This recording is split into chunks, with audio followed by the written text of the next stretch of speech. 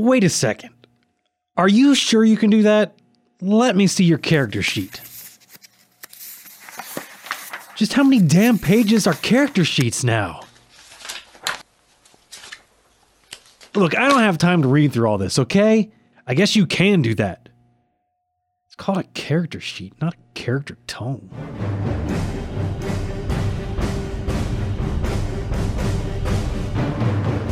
Hello and welcome to the Grognards. I am Dean Geiken. I'm Eric Hawley. Greg Ziegler is on his way, so we'll let him introduce himself when he finally gets here to the studio.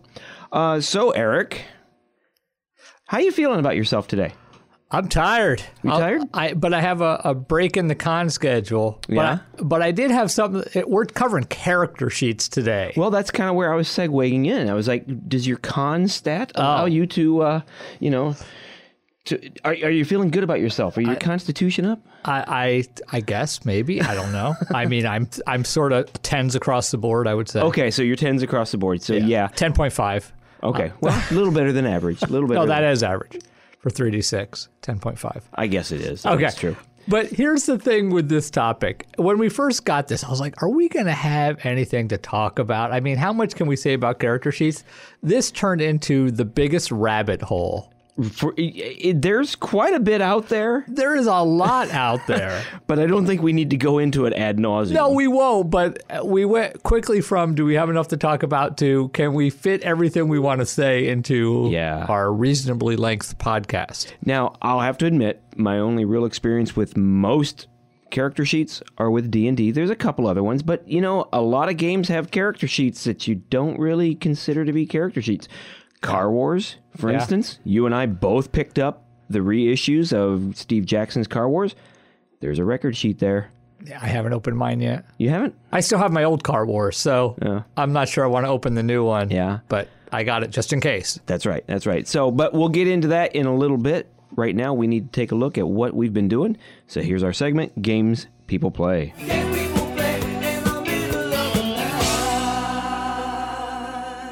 All right, so I'll let you go first. What you been playing? Yeah, like I said, this is sort of a dead time for conventions. Mm-hmm. Now, I do have a few coming up in about a month. So GaryCon's coming up. Already planning on that. You and I are the lowest of the low in the totem pole. Yeah, they have like 5 badge levels at GaryCon, and we're, Yeah. But they do them out for like metal, like silver, gold, platinum. They should do them under like those character titles that they had in first edition. Peon. So like we should be like foot pads or something, Right. And then the top people can be master thieves. Yes. That would work better in my mind. Maybe we'll have to mention that to Luke. At the time of this recording, we are, one day out from being able to register on our level, which is the standard silver level. They've got the gold. They've got the... what is it? I don't. There's like 4 or 5 levels, which is a lot for that. Like Gen Con just has a regular and a VIG. So we're on that, but there is one coming up that I'm sort of excited about. I run those cosplay fabrication workshops, right?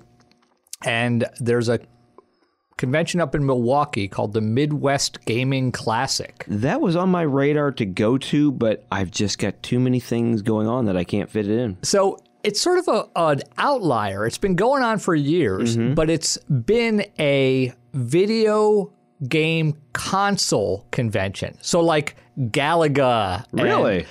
They've packed this floor with console games, and you go and you play these console games, and there's like hundreds. The picture, at least, that it looks like there's How do you think that works out? Do you register to play it at a certain time? Well, no, you buy a badge, and I think you just walk around. I don't know. I've never been, but they are trying to expand. And I actually had, just this morning, I was checking, I think it was on Facebook, and I saw somebody who was talking about going there for RPGs to play. I also saw another workshop that's being offered. First time ever, Larry Elmore, the artist, is offering a workshop on painting, fantasy painting. First time ever that he's offering this. That is, it's like $30. That's freaking cool. Yeah, if I wasn't doing my workshop, I know nothing about art. I'm not an artist. But it would be neat to sit in there, and just listen to the guy and to see the talent that would be in that room. Yeah, too. I see him at a lot of conventions, selling prints and stuff. Right. Mm-hmm. But it's first time he's offering a workshop. So he is a very interesting person to speak to, especially when you talk to him about the development of the iconic Dungeons and Dragons image. So if you do get a chance and you happen to be up there, I'm talking to everybody in general. Yeah. Sit and talk with him. So that adventure is April. I believe it starts on Friday the 3rd. It might start on... You just called it an adventure. Adventure at convention. God, I told you. It's my wisdom that's suffering this morning. That's April 3rd, 4th, 5th. It might be the 2nd. Yeah. But I'm running a cosplay fabrication workshop up there. So far, I've only ran them at Gen Con. I figured, let me try to run one. Outside They are Gen pushing cosplay up there. So I'm just going to drive up to Milwaukee for the morning and run a workshop, see how it goes. Oh, you're just doing it one day? Yeah, I don't really want to get a hotel room. And we got... bunch of conventions after that. What are you going to fabricate, or at least have them fabricate? It's for thermoplastics. Okay. So people can make whatever they want. They get a piece of thermoplastic. We go over to teach people how to use it, what tools to use, techniques, and then they get to mess around with it and make something. 2-hour class? 4 hours. 4 hour? Yeah, there's like an hour and a half of instruction. We cover everything. After you take my class, you can...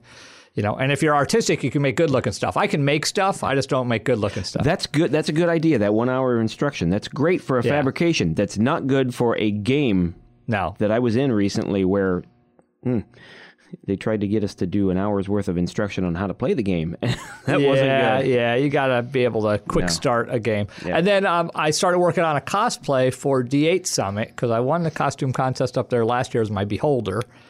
That's coming up in April. Is this... the one where I recently saw a picture of you in a green bodysuit? That's the costume, yes. And I don't want to totally let the cat out of the bag, but I think by the time this podcast drops, we'll be much closer. So, and I'm probably going to wear this cosplay at Gen Con too, where it'll get much more attention. But I am going to go as the Paizo Goblin. You know that goblin character? Right, yeah. Yes. So I'm making a giant head, and I have, the tattered clothing and the beat-up sword. Right. So we'll see how it turns out. I am surprised that nobody has done that yet. That's what I was thinking. And their Pathfinder crowd is huge at Gen Con. Oh, yeah. But you know what I think it is? It's that nothing against the Pathfinder crowd, but a lot of them have seen many winters. That's the polite way of saying it, right? And most cosplayers are pretty young. Right. So I don't think a general, cosplayer who grew up on anime and manga is thinking, I'm going to be the Paizo Goblin. I've been thinking, my wife actually helped me with this with not a birthday, but a Christmas gift for cosplay for Gen Con this year. Okay. Whose birthday? Yours or somebody else's? No. It was a Christmas gift. Oh, she gave it to you for Christmas. For Christmas. I misspoke. So maybe my my intelligence is suffering today too. Our intelligence is directly related to how many cups of coffee we've had. Yeah. I'm going to go as 50-something Johnny Quest. Oh, there you go. 50-something-year-old Johnny Quest. Maybe you could get our vice president to go as Race Bannon. Damn it, Eric, I have said this many times, and people are like, what? Are you crazy? And I'm like, no, I think that's an awesome idea. He looks like Race Bannon. Yeah, Mike Pence is Race Bannon in looks. Well, not in looks, yes. In looks. Yes. Yeah. I mean... Maybe I was like, maybe I could write to him and say, hey, why don't you come back to Indianapolis for a couple of hours, walk around. But I need to find a bandit plushie. Dog. Yeah. You could probably find one on eBay. You can find everything on eBay. Yeah, I got to find one. Do you know of anybody who'd be willing to do Haji? I don't know any small Indian children. I'm not sure how that would go. Who are willing to run around in nothing but like a wraparound I don't know what's He did eventually wear the kind of the jacket, the Nehru jacket. Yeah, but those are like also probably don't have a good history. Like, weren't those like what servants wore during the colonial era? Yeah, I don't know. I don't think they're traditional. I don't know. I'm just talking off the top of my head, but I don't think they're traditional Indian. I think they were probably brought in. Yeah, I like your idea. I think you will get a lot of attention with that, and we all know Eric loves the attention. Well, I have this huge thing over my face, so you can't really tell it's me anyway. That's a cool idea. Yeah. But how big is the head going to be? Because that is a disproportionately large head. The base of it is an 18-inch beach ball. So that's what I started with. I actually have a picture. I don't know if I want to post a picture. Good idea. Good idea. So that's... Otherwise, I really need to get paint and minis. That's the other thing. Are you behind? I have like 5 in process. So if I just started finishing them, I wouldn't be behind. Yeah, I too. Eric and I are working on our New Year's Eve resolution. It's a joint resolution to paint 1 mini a week, which you would think is easy to do. But if you're busy, it ain't so easy. The thing is, it's not the kind of thing you can just sit down and do for 15 minutes. No. Right? You need to set aside that block of time and work on it. Mine is usually either Saturday or Sunday mornings, and I try to block out a half hour to an hour. Yeah. And I think I may have bit off more than I can chew because I'm doing 15 skeletons at one time, and I have come to believe that that is not my favorite way to do anything. I would just do a really dense wash and hold them by the base and dip them in. Well, they have to kind of look like the rest of the ones that I've painted, but I'm painting some individuals along the way so that I can kind of keep up with that. But it's tougher than people think. It is. It's just to set aside that time every day or every week. Yeah. Unless you are a regular mini painter and that's your thing. Yeah. Yeah. So, aren't you also going to another convention? I have April's crazy. Is D8? Isn't that D8's in April? It's the end of April, right. April 24th. Are you doing? But Roll Call down in St. Louis is the weekend before that. Are you doing HoosierCon? I am not. I was going to, and I actually had 2 rooms reserved because I couldn't remember if I had reserved a room. Have you still got them? No, I turned them in. Okay, because we are going to go. My wife and I are going to go. Oh, okay. That's a good convention. I couldn't do a convention every weekend in April. I was like, it's not going to work. We have other reasons why we're going to go to Indy, but we're going to make that part of the whole trip. So yeah. Anything else? No, I mean it's sort of a slow time. I'm sure next podcast will probably, or the one after, we'll have a ton of stuff to talk about. Well, what about you? You and I both picked up our Steve Jackson repops of the old box games. I think you went all in and got everything. Yeah, I mean you had to select. So I got Ogre, I got Illuminati, Necromancer. I got some stuff that I didn't have back in the day, but I also got the whole Car Wars because I still want to run Car Wars at a convention. I picked up the ones that I had played or wanted to play in the past. I picked up Ogre because I got that. Jimmy McGuire said he will come and play it. Yeah, because that's his thing. Ogre fan. He loves it. He's been in tournaments for anything with wheels. Yeah, exactly. That's a very good description. So, Jimmy, if you listen, I think that anything that, involves wheels, we can probably get you to play. Wasn't that his nickname? What? Was that his Wheels? No, Migs. Migs, okay. Migs. Well, maybe we should rename it. Yeah, maybe we'll call him Mags. Mags. There you go. Yeah. You might be a little old to get a new nickname, though. And the Fantasy Trip Melee and Wizard part. I don't know how I feel about that. He's been pushing that. I see them pushing that at conventions. Yeah. And then I picked up also Car Wars. Yeah.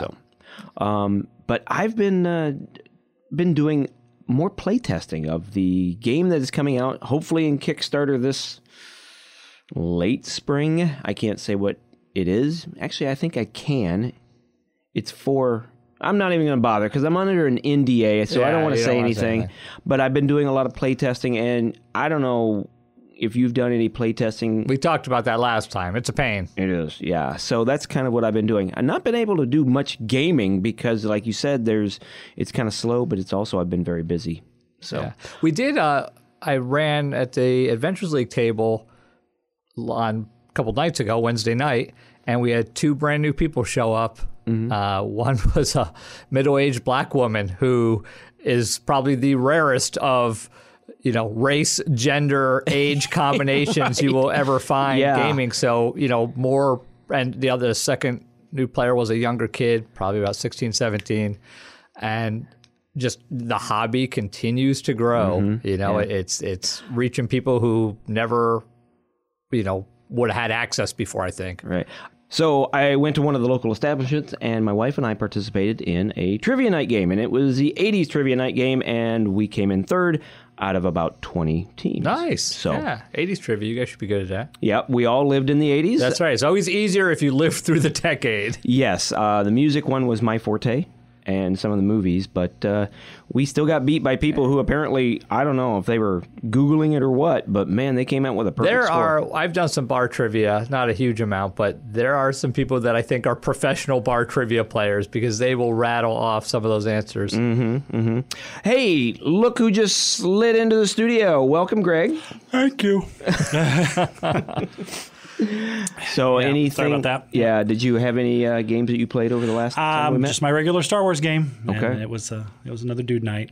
So Another dude night. Clone Wars season 11 starting soon, right? today. Today, yeah. Starts today. Well, by the time people listen to this, it'll be a couple weeks old. Yeah, But I actually did not stay up and watch it last night. Okay. But I'm still reviewing the important episodes to lead up to it, which is about 20. I've only watched like 2 episodes of Clone Wars. I just can't do the cartoon thing. I don't know. That's really, really sad because it's some of the Yeah, I best know. Star I've Wars heard that's ever people been say done. it's Yeah. like the best Star Wars, but Especially Clone Wars. So yeah, maybe I'll start to watch it. Yeah. I'm super cranked about this. Since we're talking this type of stuff, Greg, have you had a chance to watch Picard? I have been watching Picard. And are you enjoying it? It's okay. Yeah. Sometimes I like it. Sometimes I'm a little bored by it. Well, there's only been 4 episodes. 3 so episodes. Far. Yeah, I haven't seen this week's episode yet, which it took 3 episodes for them to get into space. And if there's only going to be, 9 or 10 episodes? 10 episodes, I think? 10. Then, yeah, it needs to pick it up a little bit. Yeah. I think it's going to be more bingeable because if you're watching it a week at a time, you really got to want to watch it to make it through. But I'm a TOS guy more than a next gen guy, so I'm not like super, I got to watch it next. I'm highly enjoying it. I think that the story is well written so far and everything. It's far better than Discovery, I think. But again, I do agree that it took them a long time to get into space. Yeah, it's moving at a 94-year-old pace. Yeah. So anyhow, that is our segment, The Games People Play.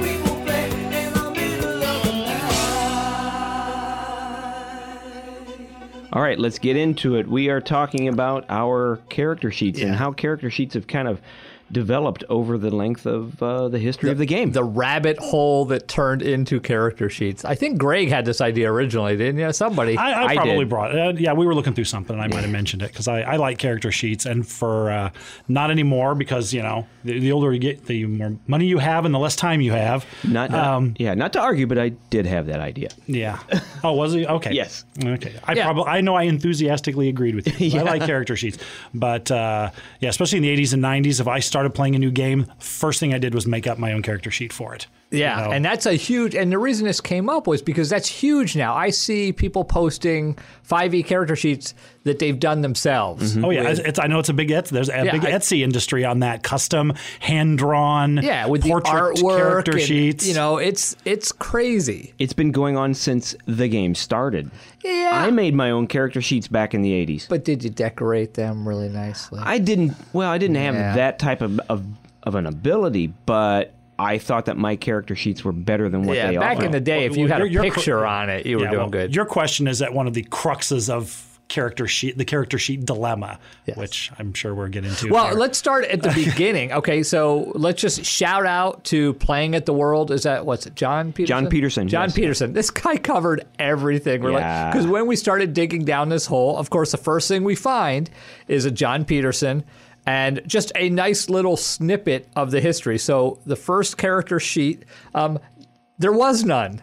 So in ODD, the Brown books, page 10 of Might and Magic, and I brought, Men and Magic. I brought my Men and Magic book, and he has a quote in there, but basically it says that you roll dice, notes appropriate scores, obtain similar roll, blah, blah.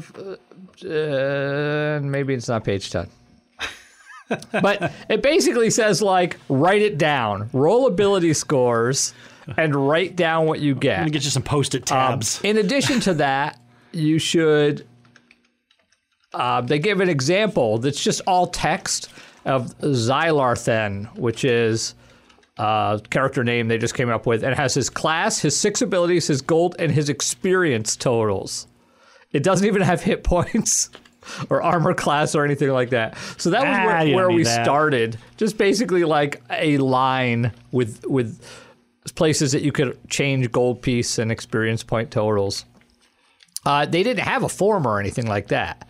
So, of course, gamers being gamers... Well, you didn't have a way to copy a form back then, really, in the 70s. The mimeographs And the only place you could do that was in the student office. You'd have to get that friendly teacher or the secretary in the office. Right. Yeah, I know in the late 70s and early 80s, I had to send my Starfleet Battles SSD sheets with my mom to work so she could make me copies. For our younger listeners, before photocopy machines, which is an impressive technology if you ever do the research how that works, all electrostatic and stuff like that. But anyway, you had mimeograph machines, and what you would do is I think you had to write on a special sheet of paper, and then they would put that page on a drum, and the drum would then sort of spin around and make sort of copies, but it was all mechanical, and the copies, the ink was blue.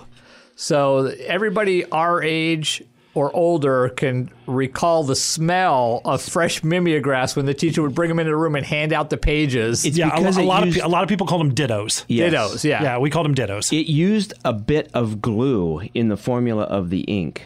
So all the kids were sniffing glue. That explains a lot for our generation. And they were cold too, and they were fresh out of the machine. Yeah, they were cold. It was like an endothermic process. So there was a cold piece of paper, and they would hand them out. And if you knew it was cold, you knew it would smell good. Yeah. There's that famous scene in for those who have seen Fast Times at Ridgemont High, where he hands out paper, and the shot of everyone in the classroom lifting up their sheets and and taking a big deep sniff, and that's exactly what it was like. Now, personally, when I was in high school, my brother's 4 years older than me. He was going to college. This would have been probably 1983-ish, 84-ish.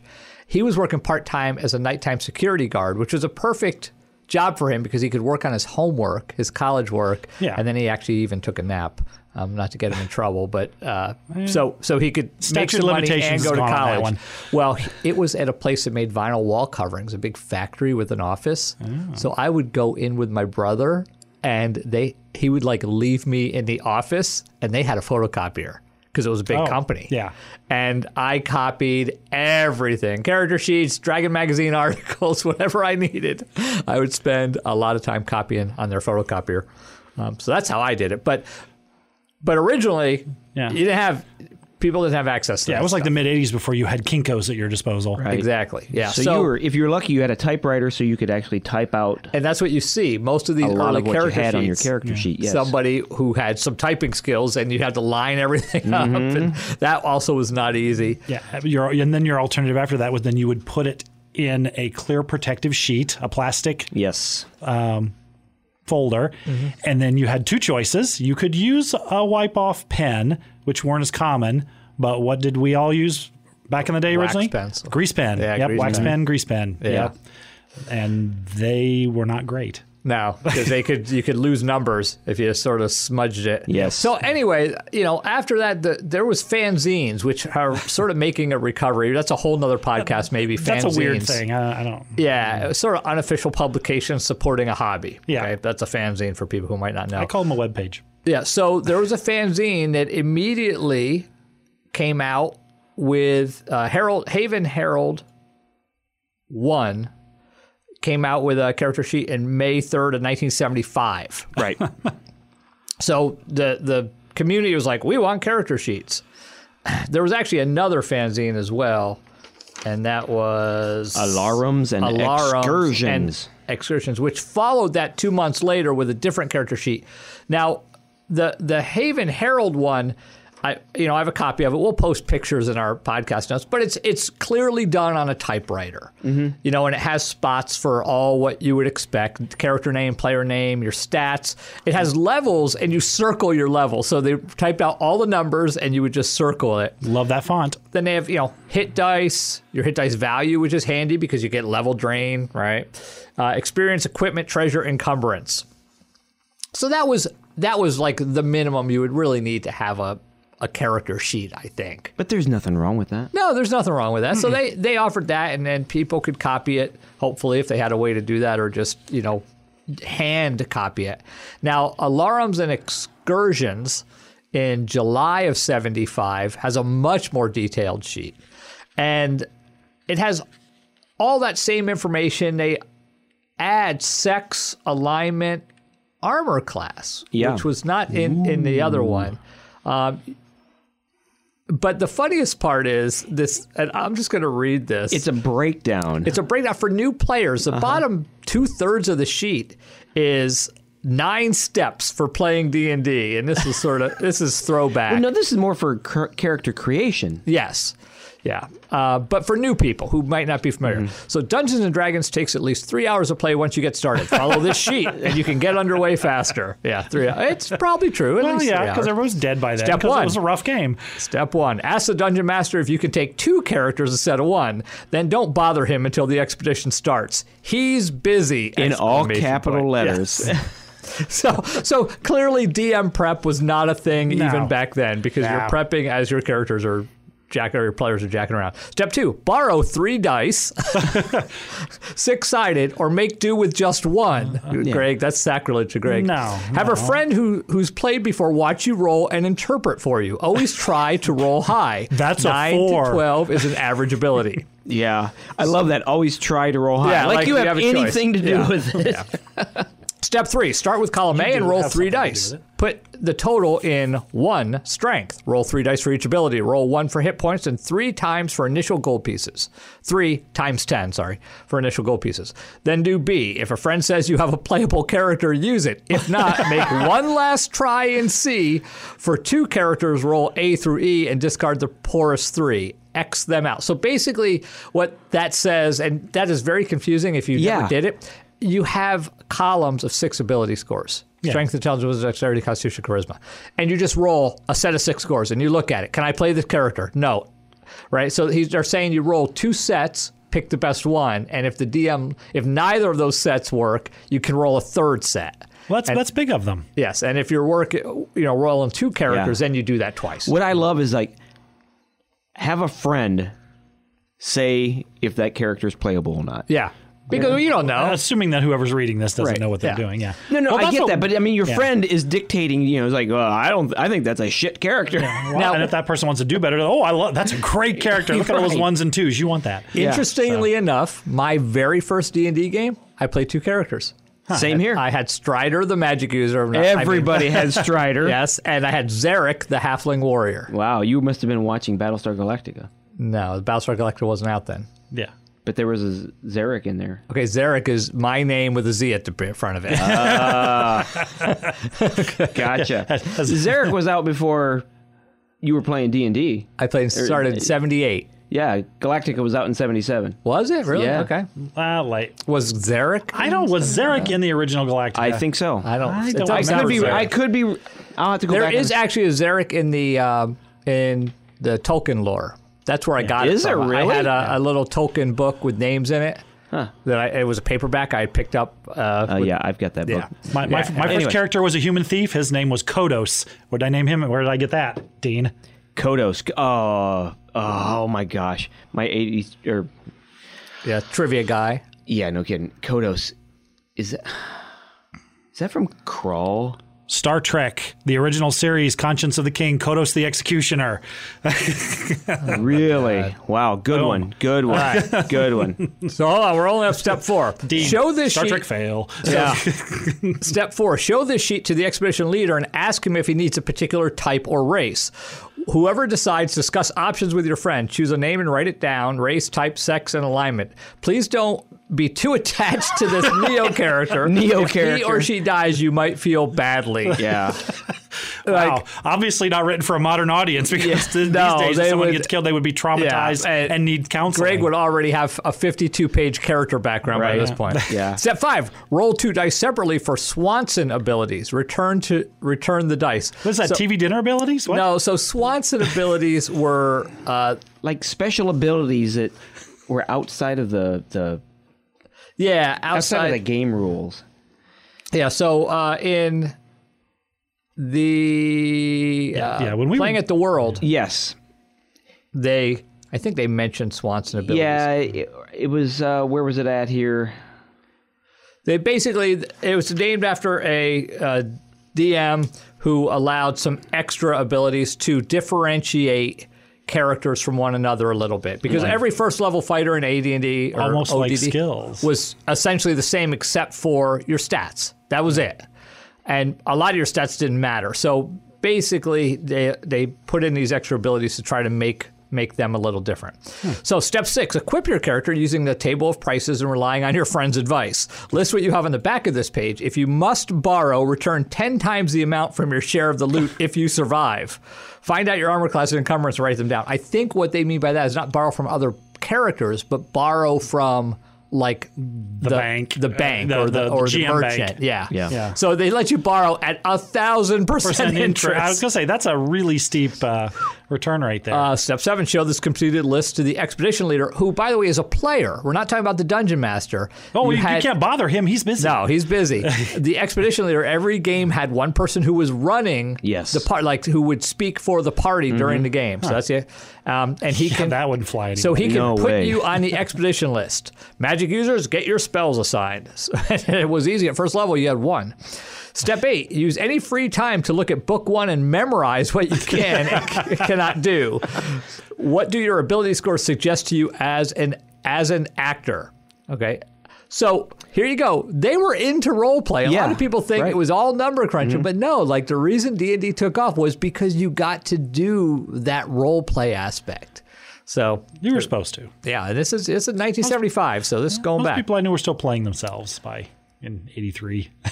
I love step 9. Step 9. Remember where your character is in the marching order and what room or corridor he's in. It's called pay attention. Yeah, split parties were a thing too. Know what you couldn't see or do from that viewpoint. That's called know the rules. Well, and play your character. Never interrupt the dungeon master in all caps! ! Wow.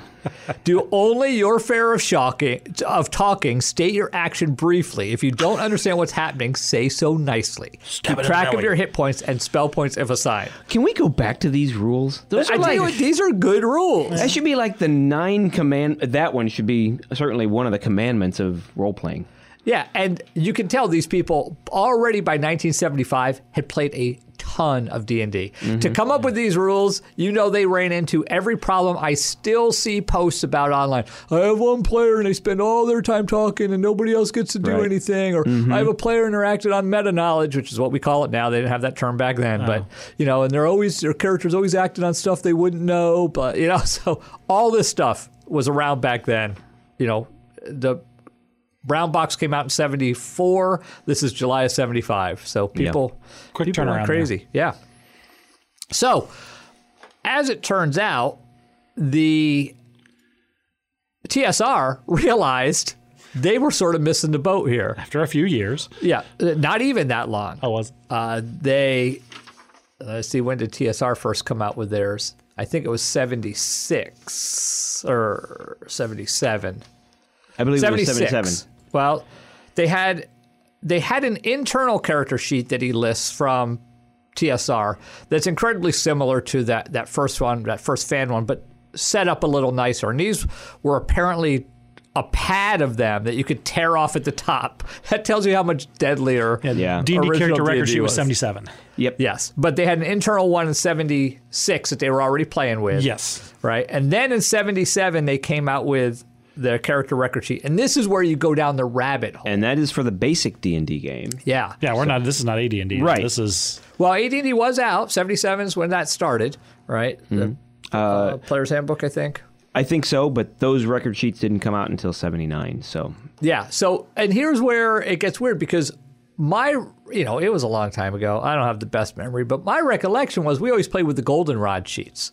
Now, I used to play with kind of the aquamarine sheets, which were for the basic D&D. Okay, yeah. So we sort of skipped basic. We sort of poo-pooed it. Mm-hmm.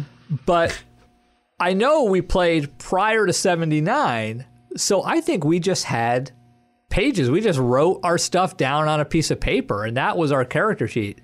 I don't ever recall not having a player sheet, but then again, I started with the basic one, so we were using those aquamarine, kind of greenish blue sheets that were for the basic game, and then when we were introduced to AD&D, the Goldenrod ones had already come out by then. I think they were Goldenrod. Were those the very first ones?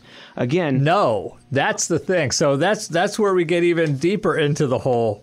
So we had the basic D&D sheets. But then Tom Wham, who's a name we come across every once in a while, he did some character record sheets with like a cartoony drawing on the front. And his, I don't know if those were AD&D or they were just, I believe they were AD&D. This, like I said, this turns into a quick rabbit hole. But the thing is, actually, the blog post here lists them as for regular D&D. 79 record sheets, Tom Wham art on cover. Okay. So I believe there was also 77 Tom Wham sheets. But this is where it gets great, because they released, remember, they were doing AD&D and basic D&D at the same time. And they were releasing separate products for them, which in retrospect is a little weird because Goodman Games just came out last year with their hardcover Isle of Dread. Mm-hmm. Isle of Dread was X1. It was an expert module. So it was part of the D&D, expert D&D line. But we played that as AD&D. We didn't care. We just sort of adapted it. There were more similarities and differences between the two versions of D&D. We, when they had the basic sheets, I'm sure people would just grab them and use them for whatever, if they were playing AD&D. But for me personally, it was the Goldenrod sheets. And those are the ones that they were class specific. Mm-hmm. There were some sheets made by players that went class specific right prior to that, because it makes sense, right? If you don't need a spell listing if you're a fighter. No, precisely. And you don't need 7 weapon lines if you're a magic user. So they basically started coming out with class specific and well, you do now because everybody can do everything. Everybody can cast spells. Yeah. I think every class can literally cast spells. Is there a class? Maybe monks probably get a spell casting archetype. I bet you every class can cast spells. Oh, yeah. So those are also a good way to remember the character groupings.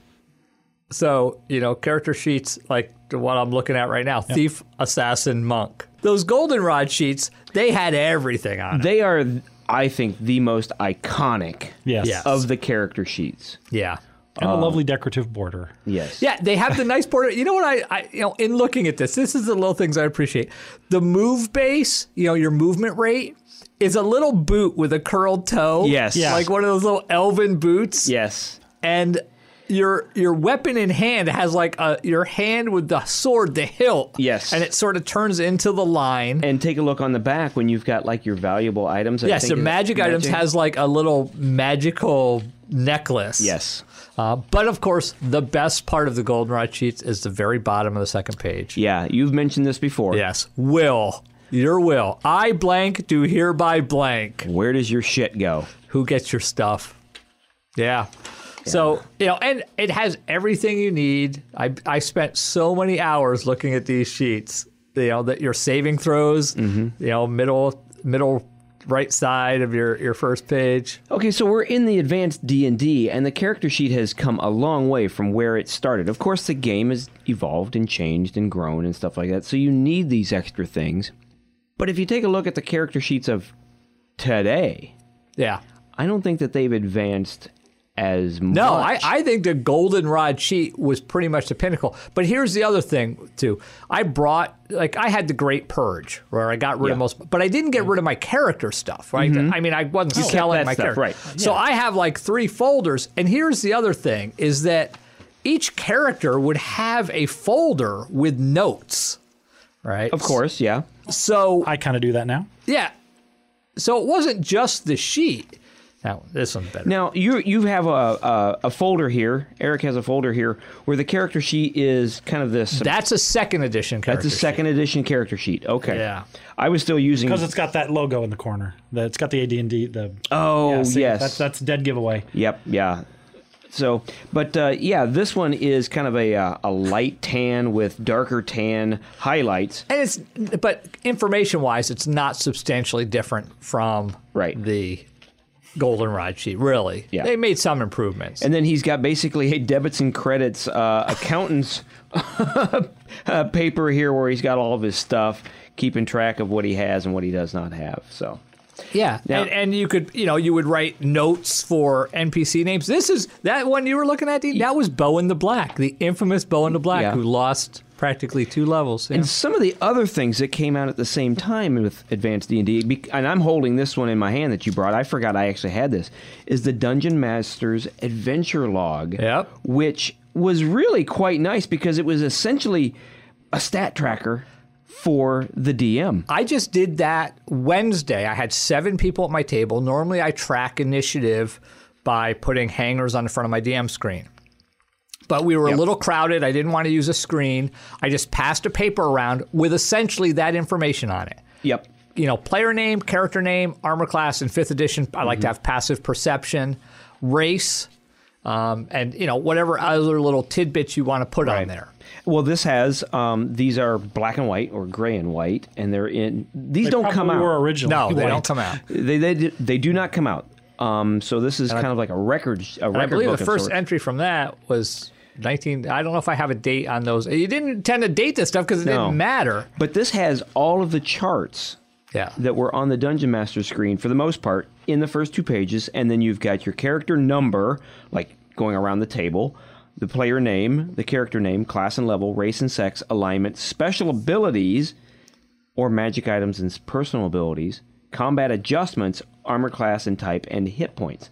Yeah. We were doing the whole stat tracker well before, Yeah. you know. Yeah. And remember, armor class had to and type kickstart it. actually mattered if you were following the rules to the letter because different weapons had different bonuses against different armors. And on the second page, you had, here's the cool thing. I don't know if you remember this. Had the marching order. Yep. That was your player number. So if I was player 1, you had the marching order in the front. Yeah, because you could switch it up. Yeah, and who was carrying the light source. Yeah. And then you also had the monsters that you were going to be encountering. Yeah. So this was actually a really beneficial thing. I do remember using this quite a bit. Yeah. Yeah, that Quite one. a bit. Yeah, the goldenrod sheets here, I was just noticing they do have a date character began at the top. So you can, there's a line to put when you started playing it because this character here is from 4/4/86. Yeah. Yeah. And we touched I think upon... was that Dave Bowers' character? That was Mike Fox's character. Mike Fox, which is a guy I went to school with. Don't even remember him. It's Abel, the High Elf Ranger. Yeah. You talked a little bit about the artwork on the goldenrod. There's also the artwork on the front of this Dungeon Master's Adventure Log. Errol Otis. Yeah. That's pretty cool. Is there an artist that encapsulated the whole crazy, fantastical world of Dungeons and Dragons better than Errol Otis? No. I mean, I see him at conventions, but he's, like most people, he's moved on. His art has matured, so that's what he's focusing on. But I tell you what, if he had a print of even that, the front of the Dungeon Master's Adventure Log, that picture that's sort of reddish, washed out red, I would hang that on my wall. Yeah. I mean, that early artwork is just iconic. Yeah. It's very much so. And it has a naive charm about it. That's the whole thing. When the game wasn't so Yeah, you big and didn't have corporate. Larry Elmore and Clyde Caldwell putting out this top notch. Yeah, it was relatable. Yes. Well, now let's talk about the fact that, and we can continue on, we've got the new record sheets for 5th edition, and I think that we've touched on this before. But okay, go ahead. do we though? Because I don't carry character sheets anymore. I carry an iPad, and I use D&D Beyond. That is very true. But what I'm kind of getting at is somebody mentioned this. I think it was at a convention, or maybe I was listening to a podcast. Maybe it was 10 Cars Tavern, that he is of the opinion, or somebody was of the opinion, and I tend to kind of agree, that you spend more time looking at your character sheet, or in your case, at your iPad, than you do actively involved in what's going on at the table. Yeah. I actually heard that a lot in other podcasts I'm listening to. I know. No, and that is a criticism when you put more finely detailed information on the character sheet. You spend a lot more time looking at your character sheet. Yes. Trying to sort of figure out, okay, what do I have that might be applicable, or what am I going to do next? Do you think that is part of the reason why some games get bogged down so much and that they don't move as fast? That's been my experience. It's more of a play style thing. Mm-hmm. I mean, we just, my friend Dan and I just went up to Winter Fantasy in Fort Wayne, Indiana, which, by the way, is on the other side of Indiana. Not being a Midwest guy originally, I was sort of thinking it was. Oh, it's in Indiana. It's got to be only a couple how hours far away. can it be? Fort Wayne is a long ways away. As far away as it could be from Illinois is the answer you're looking for. Closer to Ohio than you It was are. like 4 hours in a snowstorm. So we had a Dungeon Master there, John Christian. Will link his stuff. He has a webpage, top-notch DM, really good. And he part of being a really good dungeon master is bringing out the best in the players. So his table was a riot. A ton of role play going on. Didn't matter what the character sheets were. So a lot of it has to do with play style versus the character sheet. For new players, they sort of hang on to that character sheet like a life ring, you know. It's going to tell me how to play the game. Yes. But I think as people get more comfortable, you can take it or leave it. I mean, back in AD&D, the big thing used to be, is it on your equipment list? I'm going to spike open the door. Really? What are you using? Iron spikes? Yes. Let me see your character sheet. You don't have them. Oh, I don't see iron spikes. So that used to be the big thing back then. But the rest of it was pretty inconsequential. Right. Yeah. Nothing else really changed. We also didn't talk about the NPC sheets, which Dean was just flipping by. Wizards of the Coast came out with these little, like, orange, I guess. I would call them blaze orange. Blaze orange. Half sheets. They were half sheets for NPCs. And those were my monk, Trent, had followers that I fashioned after the Blood Guard from the Chronicles of Thomas Covenant. These guys would, like, throw down their life just on command. And I gave them all the Blood Guard names until I ran out. Then I had to start coming up with other names. But I remember Bronn was one of them. These are pretty respectable player characters. He was pretty high level by then. I mean, and as a monk, you essentially got other monks. Right. So I do have a question here. Trent was level 11, 7 in parentheses. I'm not sure what that meant. It's always interesting because you know what you were writing down and what it was referring to, but when other people look at other people's characters, you know, they're like, what in the world? Or they're maybe suspect of the ability stats or whatever. You have something on here. I can't quite read your handwriting. It's Aridel. This guy right here. Okay. You know what? I haven't looked at these. Just, what's his name? Arwald. Okay. Arvald. You have here, and it's certainly not the present employer, but the present employer has this note that says, pure blue eyes. What the hell does that mean? You know what? I think I pulled that from Dune. So, you know, you only have so much space. And there was some magical effect that we had that if you used it, it changed your eye color to blue. So I thought that was when you snorted spice. Well, that's what it was from, but we used it in a different manner. So I would just annotated it in that spot because you have to put it somewhere. Where are you going to put it? Yeah. Right. And I wanted it, you know, somewhere near the front so that I would realize when he was interacting with other, because you sort of quasi-controlled those NPCs as well. Yeah. I seem to recall somewhere on these things. Yes, your hatreds and your foes and your desires and loves. Some of my players took that as, you know, they took that personally, you know. Oh, yeah. They listed people on there. Yeah. Or that happened, their loves happened to be their paramours. Yeah. Or they, you know, maybe got married in game or something like that. But it was a cool way to create that backstory if you weren't somebody like Greg. Okay. Yeah. And also adventure hooks, right? The DM could use that to weave into adventures. That's what your complex background is to give the DM adventure right? hooks. You didn't have email. Yeah. So if I'm getting a character looking for a hook, let me see your character sheet. And I'm just going to look for names. And then, you know, I'm going to come up with some backstory for that NPC because a lot of times players didn't. Sometimes they did, and they would work it in. But a lot of times they just had a name. Yeah. So I have to love, I'm looking at Eric's Sir Nessus, the +3 longsword, the +2 hand axe. But they went up to +5. So I know, but I'm loving it because everything is just magical now. It's not like, you know, +5, a +4. I know for a background character, I gave you a full character sheet and a page-long description of one. Yes. Now, I do. Before we go any further, Sir Nessus, I don't know if you caught this or not, Greg. No. He's got a venereal disease. Yeah, we played hardcore even back then. So I don't know how Sir Nessus picked up BD, but I'm sure there was His a story desires there. are sex, money, rock and roll. I don't think I played Sir Nessus. That was somebody else. Yeah, that was the Mike, I think. Wasn't it? Yeah, well, anyhow, he was into sex, money, and rock and roll. That sounds like my friend Dave might have, because that was his. He's actually in a rock band right now. Yeah. That is my handwriting, though. Maybe I did. Maybe you're in his band. And you hate drow. But look, I mean, my will, I, Nessus, do hereby give all my possessions to my deity Athena for her to take in case of my death. So I was a good guy. Oh, he hated Drow. Yeah. No, his weakness and trust fear him. was venereal disease. He didn't have VD. He was just afraid of it, which is reasonable, I would even argue. Okay, so talking about all that weird stuff. So other games came out, and we can't cover all of them. No. But I just looked through some of the stuff. One of my favorite games was the James Bond role-playing game. Okay, we played that because James Bond was big. We loved James Bond, and I think I remember that one. Was it?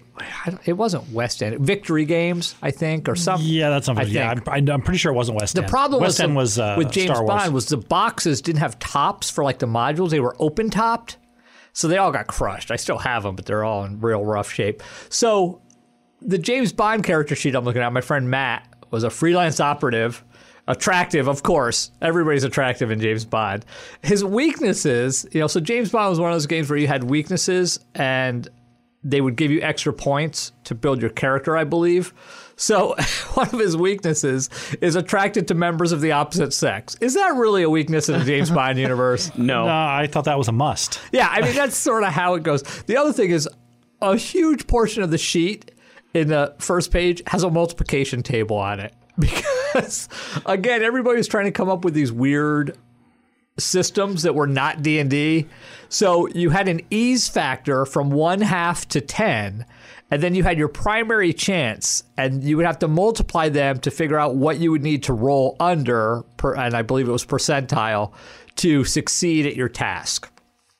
And also had a bunch of skills. It was a skill-based system. Demolitions, driving, evasion, seduction was a skill, which...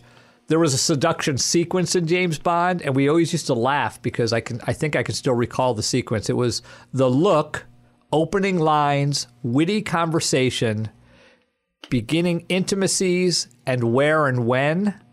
So the favorite thing for us to do was when you screwed up one of those rolls, what actually happened? So what was the opening line that you failed? Like, hey, come here often? Ouch. Yeah. The where and when was the best one. You want to do what? Well, and keep in mind, too, that back then, a lot of the guys who are playing this probably didn't have a whole lot of opening lines of their own. No, I mean, that's why they were playing the James Bond role-playing game instead of being Yes. So that was the other one I grabbed just because it differed from the rest. The Vampire the Masquerade, that would have come out, God, I don't even know when Vampire first came out. It was in the 80s, right? Vampire? I thought Vampire was from the 90s. I think it was. No, it might have been late 80s because I know in 93 when I first got to UMass, a friend dragged me to a Vampire LARP, which was a whole nother experience if you've never done a Vampire LARP. But there were girls there, unlike most of the other role-playing games. 1991. 91, okay, so pretty. I was pretty sure it came out when we had stopped playing in university facilities and started playing in game shops, and that was around 90. So the vampire character sheet had the little dots. You filled in the dots instead of actually having a number. So you could have put like, my strength is 1, my dex is 4, but instead it had 5 dots, and you filled in 1 dot for strength, and you filled in 4 dots for dex. And it did that for everything, for your abilities, for your advantages, background, disciplines. Everything was dots. There were almost no numbers on the sheet, which was interesting. It's just something a little different. So, well, for those of you who may be interested in looking at some of these old character sheets from older games and some that are kind of current, we should mention that there is a website that we took a look at. It's called mad-irishman.net. And he's got them all up there. He's got Basic Edition through 4th Edition. He's got the Dragonlance ones, Pendragon, Rollmaster, Space 1889. Oh, yeah. Cool game. Our GDW friends. He's got the Star Trek FASA and FASA LUGs. Next Gen, Star Wars. Greg, is this... I think that was another... Was that another dot sheet? Did you fill in dots in Star Wars, or did you have numbers? No, you had numbers. Did you? Yeah. Is this similar to what you're using now? Well, we're doing 2nd edition West End. All right. Star Wars, and Gotcha. The sheets didn't change significantly between the two games. But yeah, one thing I was noticing too is one of the games I played back then a little bit was FASA Star Trek. And FASA Star Trek was the character record sheet for that is oddly similar to a Call of Cthulhu character sheet where you are inundated with information. I think we had brought that up when we were doing games people play at the during con. that era, the explosion of RPGs, a lot of the character sheets got really complex. Yeah, so instead of you writing your skills down, they would list all of the skills available for the entire game on your sheet. Yep. And then, you just would if fill you in had what you if you had, had bonuses in them, you could, because in theory you can do anything, And as a had person in the game. They had the default percentage on the sheet. Yeah, and then you just filled in any bonus you had, or some of these, like I can see that one. That's a checkbox to whether you've picked it and you get a bonus in it. And Star Trek was like that. I don't know what does a traveler sheet look like? Traveler sheet's pretty basic. I mean, for Traveler, it's 2d6 you're rolling, so a +3 is a huge bonus. Yeah, well, because I was wondering, because the character creation system is similar between Star Trek and that in the old Traveler Plaza sheets Star are Trek. Pretty basic. Yeah. You had to do your entire background and your whole life. That's your a whole new career. Traveler sheet. So I mean, there's fancy been one. 7 versions of Traveler, right? Yeah. Right. Well, for those who are interested, you should check out mad-irishman.net. Now, what's the other site with man, not men. do you have the other site, Dean? The Arcanum or Yes, it's Aceum, and that is ACAEUM.com.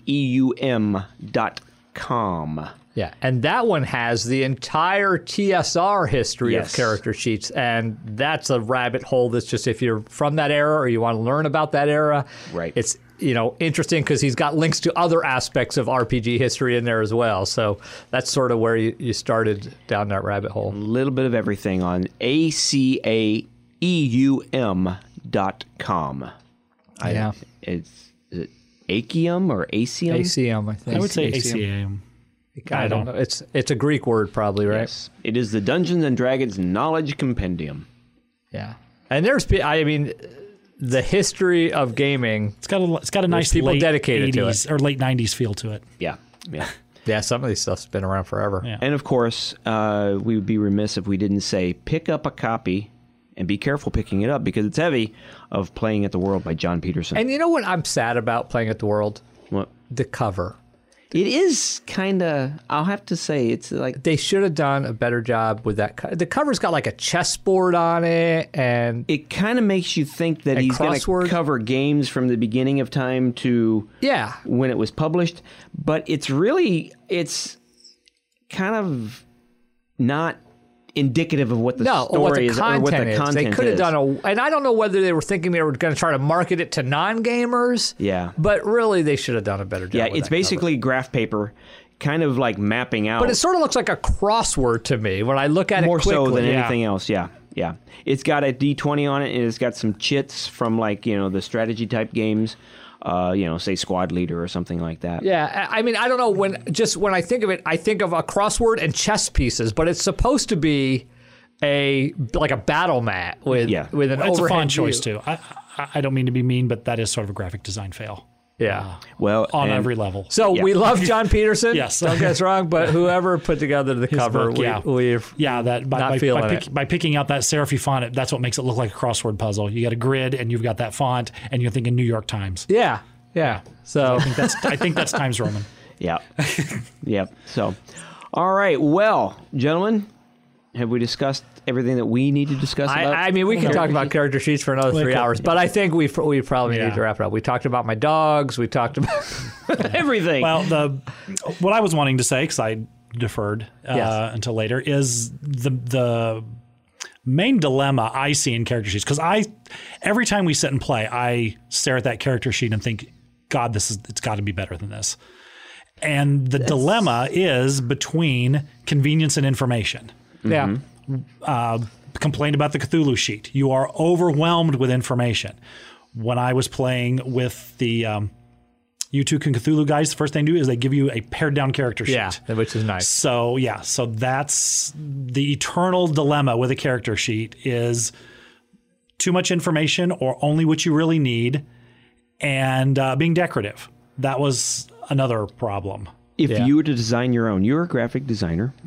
If you were to design your own, what would you add? What would you take out? I don't know. I really don't know because I think about it. I love decorative borders. The little illustrations are nice, but every one of those things you put in takes away space that you can add useful in-game information. Do you put helpful charts and things on a game. Back in the day, we used to do that a lot. You'd put, like a success chart. In Star Wars, there's a plus minus, whether it's a difficult, easy challenge. Do you put that on your sheet, or do you depend on people knowing that already? There's a 5th edition build, like they call it different things, but like the summoner, it could also be a necromancer who has a ton of undead, and people will summon, 100 of something. And rather than roll 100 dice every time they attack, there's charts that you can use to just take what's the bad guy's armor class. Here's how many hit. Here's my average damage, because it's going to turn out that way. So for those people, they should have those charts. If you're playing that character, bring those charts with you, because you know you're going to need them.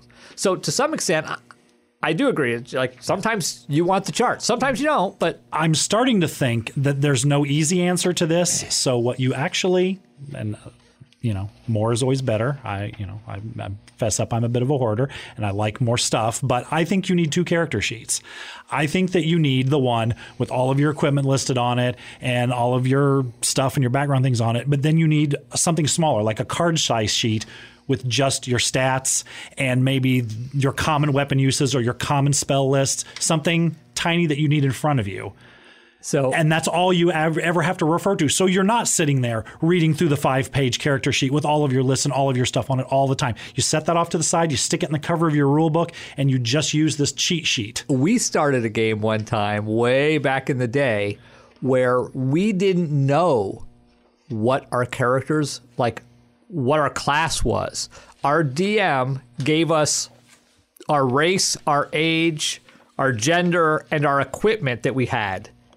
And that was it. Those were nice. The DM had the rest of the information. So if you had to sort of experiment and figure out what you were good at, which was sort of funny, not totally realistic, because obviously a warrior or a fighter would have fighter training and a magic user should have some sort of spell training, but we sort of hand waved that and you learned your profession as you adventured. So for a while, the fighter's up there trying to swing a 2-handed sword and the DM's applying a negative to every roll, because and we would get feedback like, it's a little awkward, but you're hitting monsters, so you're like, well, maybe, and eventually we gravitated to what classes we were, which was sort of interesting. We didn't play it a whole long time. That's kind of fun and kind of cool. It's a lot of work on the game master's part, that's for sure. Your comment reminded me of something that I talked about on my radio show, which you can catch on Thursday mornings at 8:30 on WPCD 88.7. Plug! Excuse me. Big plug. Yes, 8:30 a.m. Central Standard Time. And the name of that show? Geekin' with Geikin. Okay.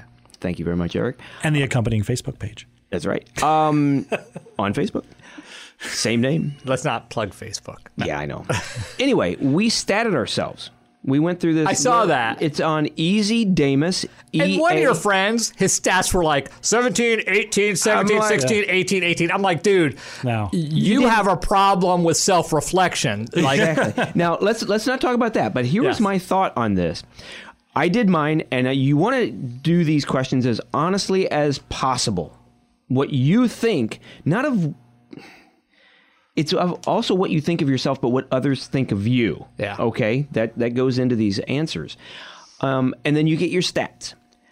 I would like to see people start a campaign with the stats that they got from themselves. We tried that once, and it gets real personal real quick. Yeah. It didn't go well? No. Okay. But did you use this particular thing? That really thing? can't turn out well. It was in AD&D. When we were all teenagers, we thought it'd be really cool to stat yourself. And we even did, let's all just do as many push-ups, and then we'll, clearly if you can't do as many push-ups as so-and-so, then you have a lower strength. Right. Right? Yeah. But, everyone. Then you get that. Then you get into charisma, and that's and that's when it gets intelligence personal. used to.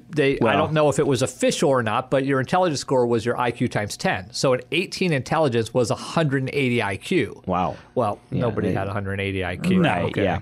Well, this thing, Easy Damus, goes through 140 questions. 140. Geez. 140. It takes 15 minutes to do this thing, and it comes up with. Meanwhile, the Russians are collecting that information. It gives you your race, your class, and your level, and your ability. You were a lawful good ranger, if I recall. Lawful good ranger. So right there, level. that's why I didn't do it. Can't be lawful good as a ranger. Rangers have to be neutral.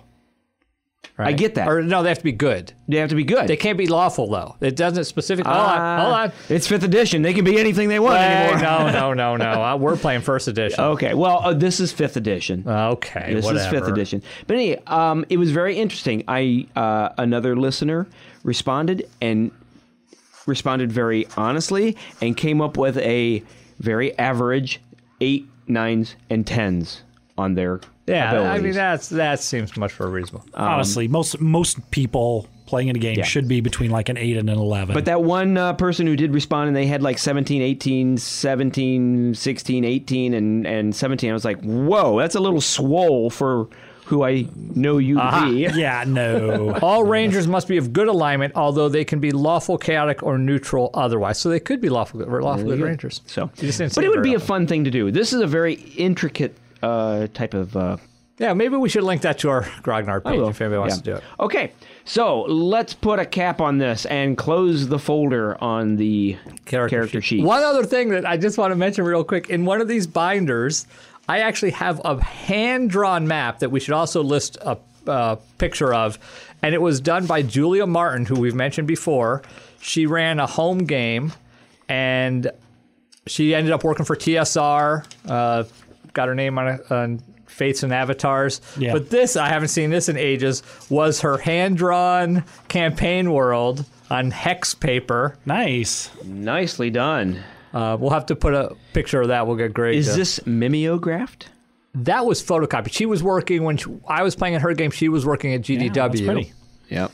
And I wonder if she even has a copy of that. She probably does somewhere. Did she print this font by hand? I couldn't tell you. It was so many years ago. Wow. Could have been Letraset. Press on letters. Back in the day. Yeah. That's how you did stuff. Yeah. Yeah. But that was the map that we would pull out all the time.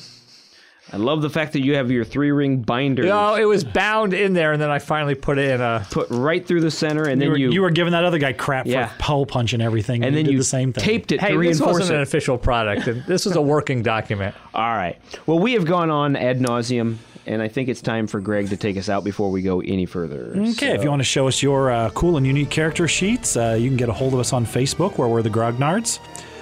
We do occasionally check Twitter at @tgrognards. On Instagram, we are _Grognards, and you can always email to us at gamers@thegrognards.com. Okay, and for the Grognards, I'm Dean Geiken. I'm Eric Hawley. And I'm Greg Ziegler. Game on.